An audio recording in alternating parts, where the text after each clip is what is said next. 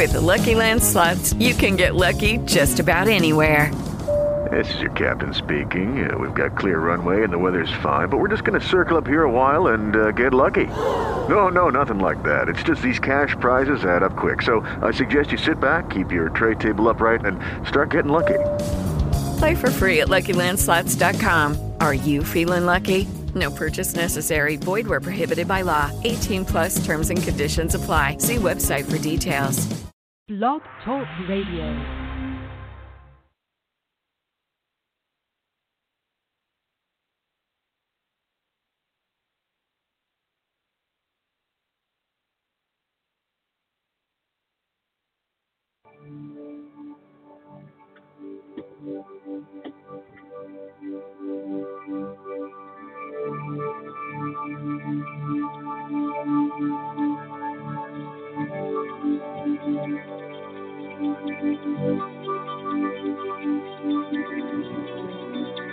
Welcome to Restoring Grace Radio on blogtalkradio.com.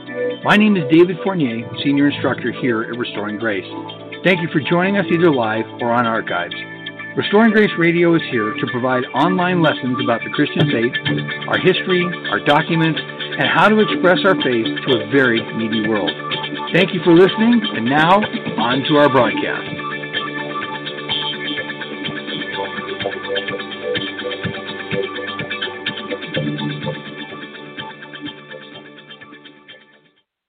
Well, welcome, everybody. My name is David Fournier, Senior Instructor here at Restoring Grace. And whether you're joining us either live or on archive, thank you so much for hanging out with us. We got so much going on Restoring Grace Radio. Of course, Rabbi Hillbrandt's Torah Treasure Show. Last week, we had Dr. Tom Bloomfield on with the rabbi talking about Jewish-Christian relations. We rebooted and kicked off after a little bit of time away the Candid Conversations with Rebecca Cooper. We've got disc golf news and views. Now that's a little more lighthearted. And by the way, we'll be back on the air tomorrow night with Ladies' Night, interviewing women that play the game of disc golf. But tonight, I want to talk to you about energy flows where your intention goes. So I want to say that again. Energy flows where your intention goes. Each positive spiritual action we take ultimately makes the world a better place. And we often think of our spiritual worldview, your practice, your faith tradition, and holding our faith tradition more important than our view from a point of where we are, seeing the good that needs to be done and doing it. It's an age-old argument. It comes up with the idea that you see somebody who's in need, a homeless person sitting on a little sign or walking around, and so many people would say some pretty remarkable things like, well, he probably has a car parked around the corner and he makes like $50 an hour collecting it. No wonder guy hasn't gone back to work, or no wonder this didn't happen or that didn't happen. And those are interesting comments, but I have to think in my mind that the vast majority of homeless people are not people who do that for a job. And I think what can happen is we can become so cynical, and we can say, well, if they live their life right, if they did this, they'd be in a different place. And we employ this spiritual worldview, kind of like they're in the spot they've earned, and that's where they should be, compared to our view from the point. When Jesus looked over the top of Jerusalem, he wept over what was coming. He understood the destruction. He understood the pain and the suffering that was going to happen. He never really said, oh, you guys have it coming. Some of you are just faking it anyway. He wept over what was happening. Each positive spiritual action that we take ultimately makes the world a better place. God did not invest his time, his effort, his son in us for us to determine how hopeless or fruitless spiritual work really is. God doesn't bring all these things to our path, all these things to our mind, all these things for us to be able to see and to do and to participate in, for us to go, yeah, but it really doesn't matter. Yeah, that's not going to help. Every single good deed, every single good action helps the whole world recover. There's going to come a time, and I just know I just know that there's going to be a moment where there's going to be an overwhelming sense of good deeds happening, that it's actually going to overwhelm the evil. It's amazing to me. It's amazing to me that we think that, oh, that person probably is just faking. Yeah, okay, let's calm down, everybody. Everybody just slow down here a little bit. Let's think about it. When you do a spiritual action, today I just got the biggest blessing. I'm so excited. There's an author. His name is John Eldredge. He wrote a book years and years ago called What a Time to Blank. Waking the Dead was one of them, and there was another one that Wild Heart, something with a wild heart. And I was in a horrible place in my life, and things were so difficult and struggling, and I read the book, and it was mind-blowing. And then later, I moved to Colorado Springs. He lives here. He's a customer of mine. Today, he walks in, and he says, hey, have you seen this? He hands me this book called Get Your Life Back. It's his latest book. He wrote it and came out in February. He says, Dave, I just want you to have it. That is a spiritual action that he did for me, and it makes the world a better place. Because think about it. He hands me the book. I'm all excited. I was going to ask him to sign it, but I was too embarrassed. He gives me the book. I read the book, and there's anecdotes. I haven't read it yet. I'm starting tonight. There's anecdotes and things in that book that can help me, and that information passes on to other people and other people and other people. Every single good deed and action helps the whole world recover. Now, what determines the result of how our lives will look is not just our actions, but also our thoughts as we perform them. What determines the results of how our lives will look are not just our actions, but also our thoughts as we perform them. You can do some of the purest giving and some of the purest sharing and some of the most amazing gifting and kindness to somebody, but if the agenda is, if I'm nice to this guy, here's what I'll get in return. If I'm kind to him, here's what happens. I might get a promotion. He'll be nice to me. He'll give me something. It's really about the thoughts as we're performing it. Energy follows the intention. If my intention is to do harm, then it's negative energy. If my intention is to bless and to build up, then it's positive energy. Instead of talking about change, talk about change. Be change. Be the change. And have certainty that your actions make a difference, that your actions really affect the people around you. Because the directions of our life spiritually is led by our thought life. We talk about, the Apostle Paul, by the way, in the New Testament documents, cover this over and over again, the ideas of the thought life. The directions of our spiritual life are led by our thought life. When we can mimic actions, without knowing the value of them. That's why the thought needs to be there. That's why the intent and the certainty needs to be there. When we act out in certainty, it changes the trajectory of our lives. It changes the actions that we do, the outcomes, and it affects the world around us. Now, if our consciousness is in the right place, please pay attention. This is a good one. Well, I think they're all good, but if our consciousness is in the right place, the spiritual result will be positive. You see, a lot of times we've talked ourselves into somehow, and I don't know where this started, but we've talked ourselves into the idea that the end user is going to be the one who's going to determine whether our spiritual actions are correct or incorrect, if they're positive or if they're negative. But if our consciousness is in the right place, if our intentions, the kavanah, the intent of our heart is in the right place, the spiritual result is going to be positive. The intent of our heart, by the way, kavanah, is a consciousness you employ in everything that you do, whether you know you do or not. Whether you understand the outcomes or not, whether you understand how it's going to hit somebody or work with somebody or not, your intent of your heart is always there. There's good intentions, there's bad intentions. There's positive intentions, there is negative intentions. There's sacred intentions, there are profane intentions. And if we think the action will fail, it will fail. And negativity will come out of it. And we've got to learn to stop stressing about the uncontrollables of the situation and get our hearts in the right place. Just get your heart in the right place. Be pure when you give. Be correct when you give. Be caring when you give. Do these things because they're the right things for you to do. Do them because that's what you should be doing. The intent of the heart is what matters. Now listen, when we can meet those intentions with action, we think about somebody who needs our prayers, we think about somebody who needs help, we think about a situation that needs correcting, and everybody sits around, like I said, they talk, change, very little action. But when we take the intentions of our heart and they meet with action, that's when we start co-creating. Notice that phrase, co-creating. We start co-creating the life of our dreams. We are not standalone creators. God is on our side. Hashem is on our side. He wants to see us succeed. He wants to see us do well. And he's given us the mission of helping to repair the world, Tikkun Olam. We'll talk about that in just a couple of minutes. Alongside him, not instead of him, not create a God in our own image and do it the way we think we should do it, but to be co-creators with him.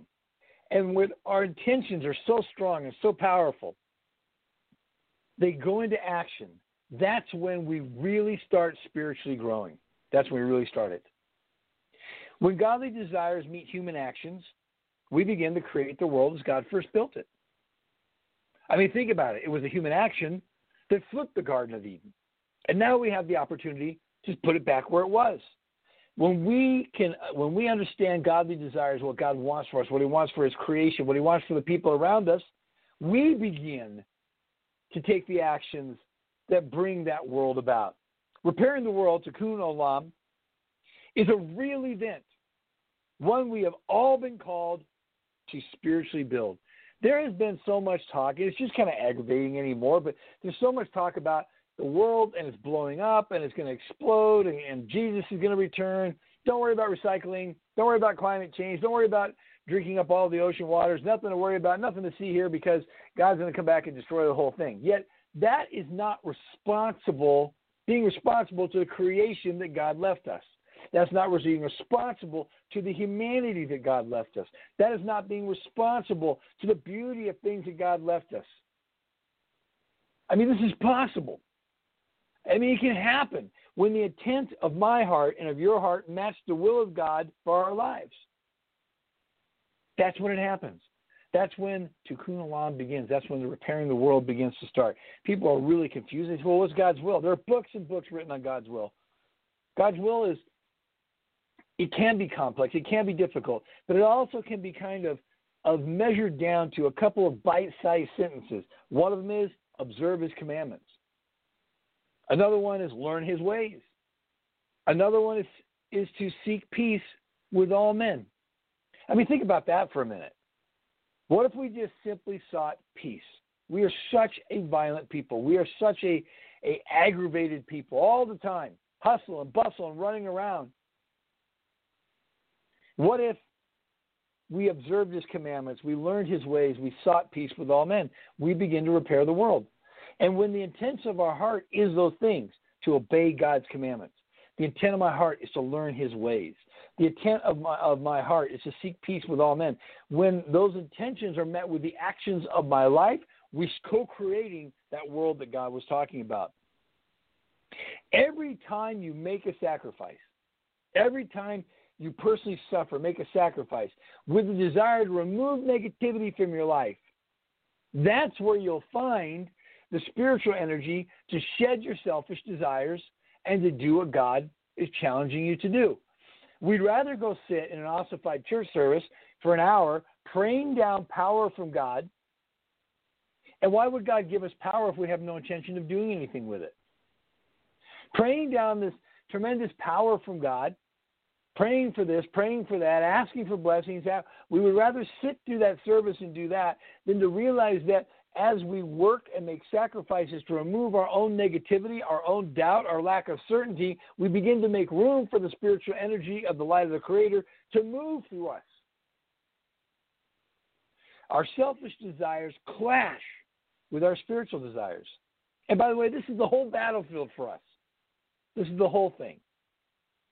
As we fight against our selfish desires, that's where God and the light of the Creator Holy Spirit, any way you frame that, begins to go to work on us.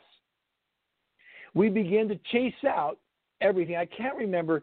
I think it was credited to C.S. Lewis, but I want to be careful with that. Was fascinated by an individual who was chipping out a statue of a lion out of a big block of marble.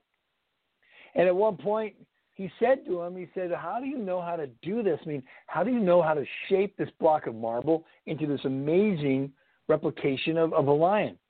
And his response back was, oh, that's easy. I just chip away everything that doesn't look like a lion. And that's what we have to do with our own selfish desires. We want to take the intentions of our heart. We want to gain personally. We want to profit. We want to have power from God. We want to have all these things. And yet those things, because it's selfish desire, brings negativity into our soul, and there's no room for the Creator. To get the spiritual energy, to get the forward motion, to get the action that we're looking for, we need affinity with the Creator.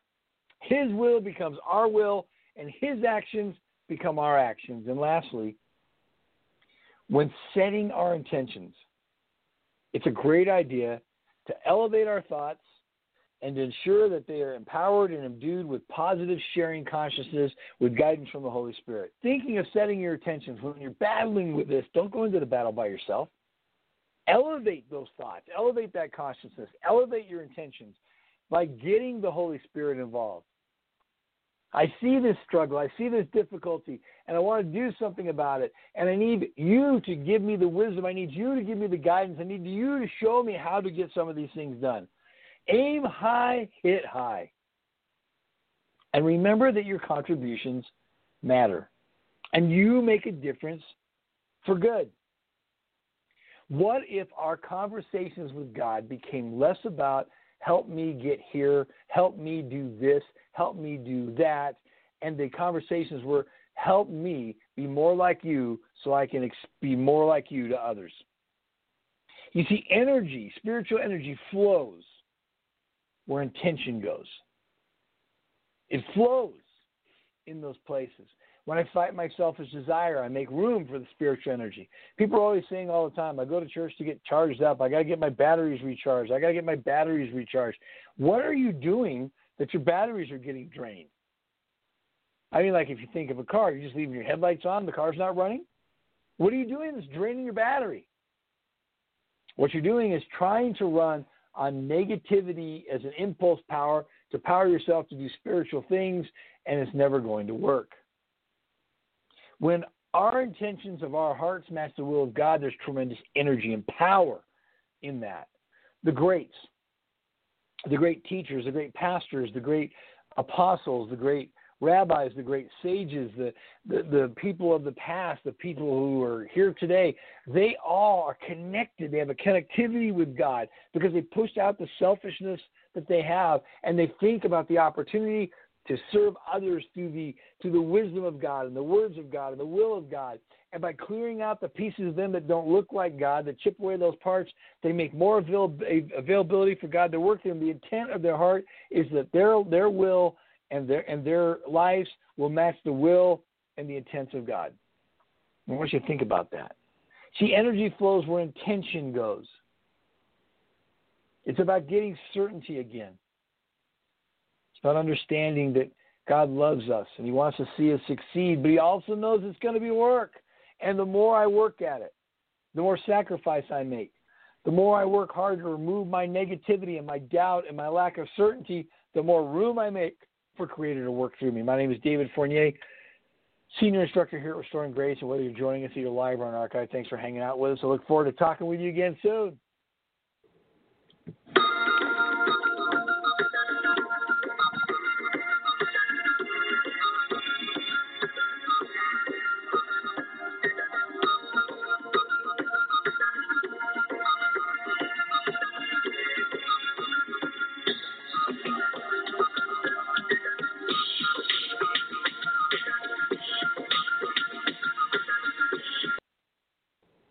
With the Lucky Land Slots, you can get lucky just about anywhere.